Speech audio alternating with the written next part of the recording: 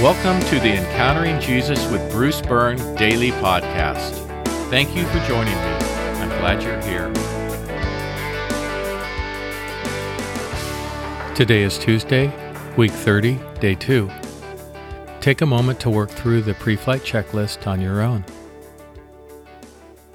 Today's podcast is titled Preflight into Life, Part 1.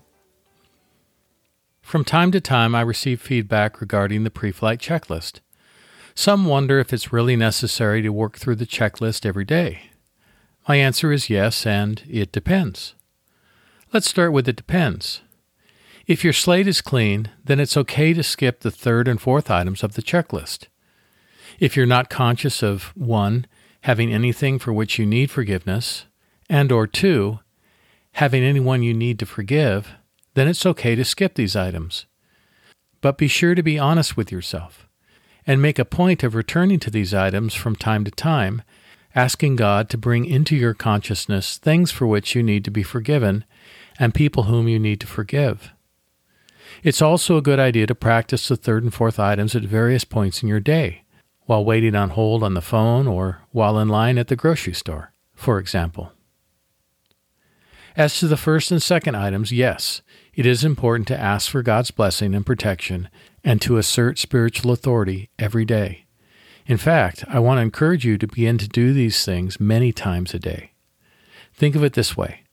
To maintain physical health, you need food, water, oxygen, exercise, sleep, and so on. But you don't necessarily need all of the above every day. You can go without exercise for a considerable time, and fasting from food, under certain circumstances, might come with your doctor's recommendation. But no doctor would ever recommend a 3-day oxygen fast. So you might be in a place where you don't need to ask for or extend forgiveness every day, but it's likely that asking for God's blessing and protection and asserting spiritual authority are things you should be doing more frequently for the sake of your spiritual growth and health. And we'll continue with this discussion tomorrow. Here are today's questions. Question 1.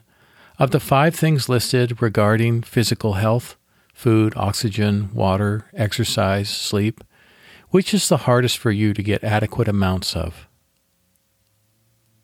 And question 2. Regarding spiritual health, which spiritual practices should you be practicing more frequently? For today's worship, we are invited to be conscious of our communion with God on a day-to-day and moment-to-moment basis. By memory, scroll through the list of encounters to remind yourself of the nature of the one who abides in and with us. Praise God for who He is and for where He lives. Our concluding prayer.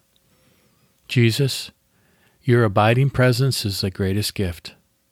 Help us to live our lives conscious of who you are and of where you are. Amen. Let's pray together. Jesus, your abiding presence is the greatest gift. Help us to live our lives conscious of who you are and of where you are.